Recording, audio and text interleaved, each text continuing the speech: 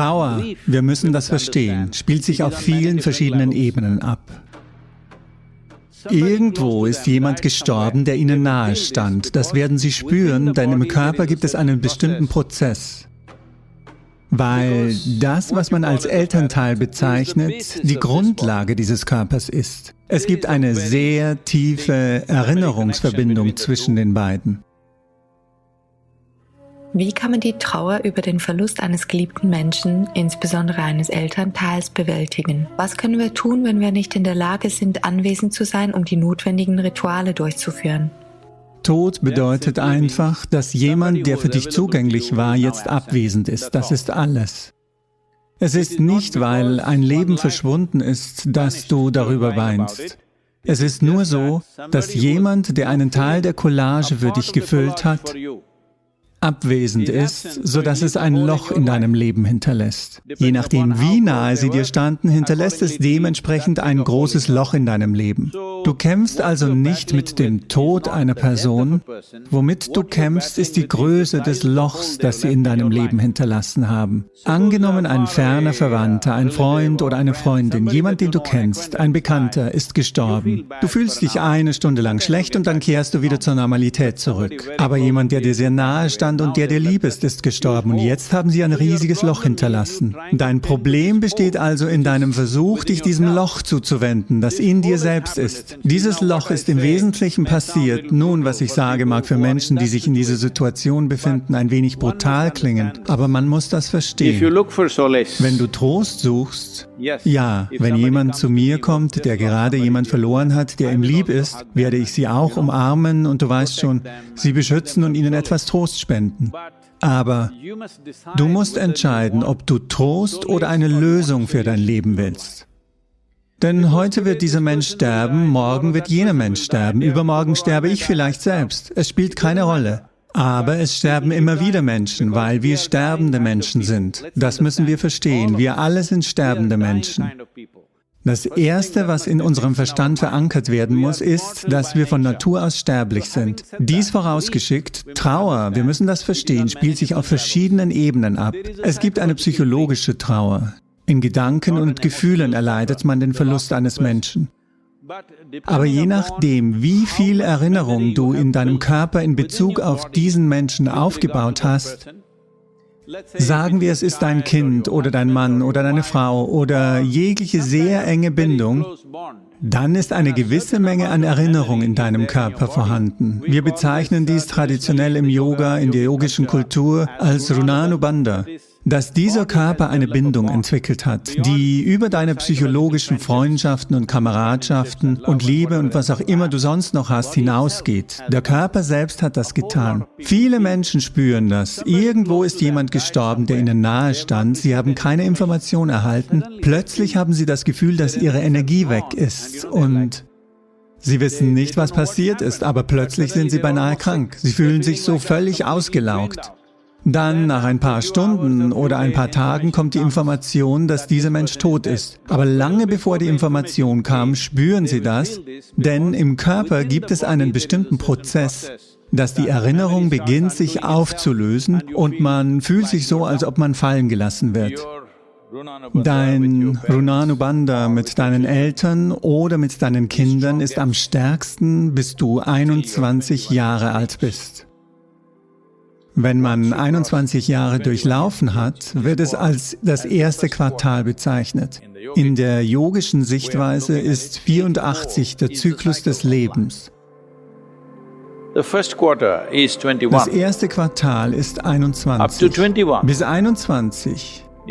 Wenn du einen Elternteil verlierst oder wenn du ein Kind unter 21 Jahren verlierst, wird der Schmerz nicht nur emotional sein, er wird körperlich sein. Er wird sich im Körper manifestieren, weil es ein starkes Runanubandha gibt. Aber nach 21 ist er weitgehend psychologisch und emotional.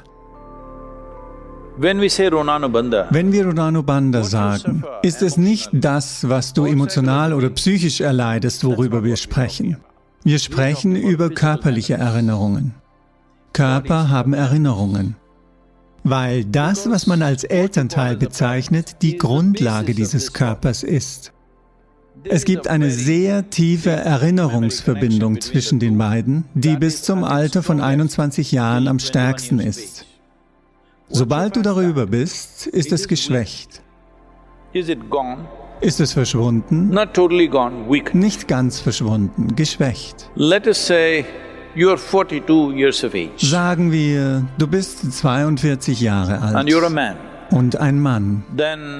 Dann You still hast du noch immer ein ziemlich schmerzhaftes Runanubandha. Aber nehmen wir an, du bist 42 Jahre alt und eine Frau. Dein Runanubandha ist fast unbedeutend.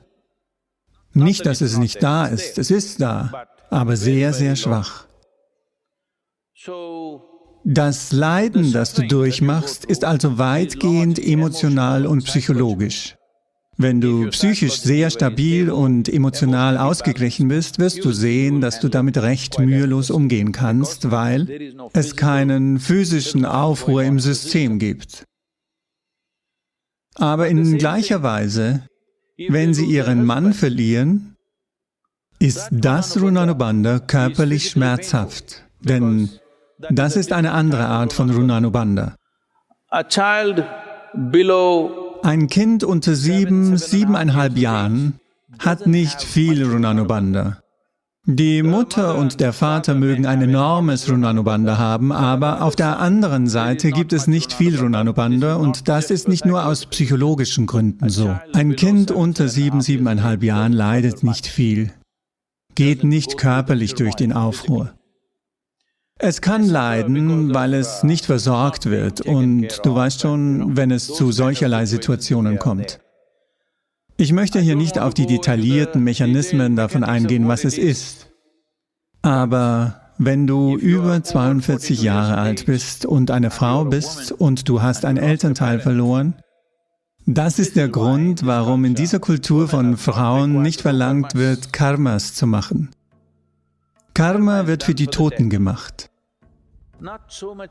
Nicht so sehr für dich. Aber wenn du unter 21 Jahre alt bist, ist es sehr, sehr wichtig, dass du es tust. Denn es ist sowohl für die Toten als auch für dich. Es ist sehr wichtig für dich. Denn der Mensch, der gestorben ist gestorben, was auch immer geschieht, geschieht. Aber dein Leben kann in ständigem Aufruhr sein, weil es eine körperliche Erinnerung gibt, die dich auf einer anderen Ebene quält. Auch wenn du gedanklich stabil und emotional sehr ausgeglichen bist, geht dennoch eine gewisse Qual in dir vor. Dafür gibt es yogische Prozesse, mit denen du das System regenerieren kannst. Es gibt ein ganzes System von Dingen, die man tun kann. Hier im Yoga-Zentrum haben wir es sehr lebendig gehalten. Für Menschen, die ihre Angehörigen verlieren, führen wir bestimmte Prozesse durch, damit die körperliche Erinnerung weggenommen wird. Wenn die körperliche Erinnerung weggenommen wird, kann das psychische Leiden von der einzelnen Person viel leichter bewältigt werden. Wie kann man Karmas und Kriyas für Tote durchführen, wenn man physisch nicht in der Lage ist, etwas zu tun? Das Einfachste ist, sich in eine 3-tägige Sadhana-Phase zu begeben. Weil du innerlich dazu in der Lage bist, machen wir es nach einem bestimmten Alter, vor allem für die Toten.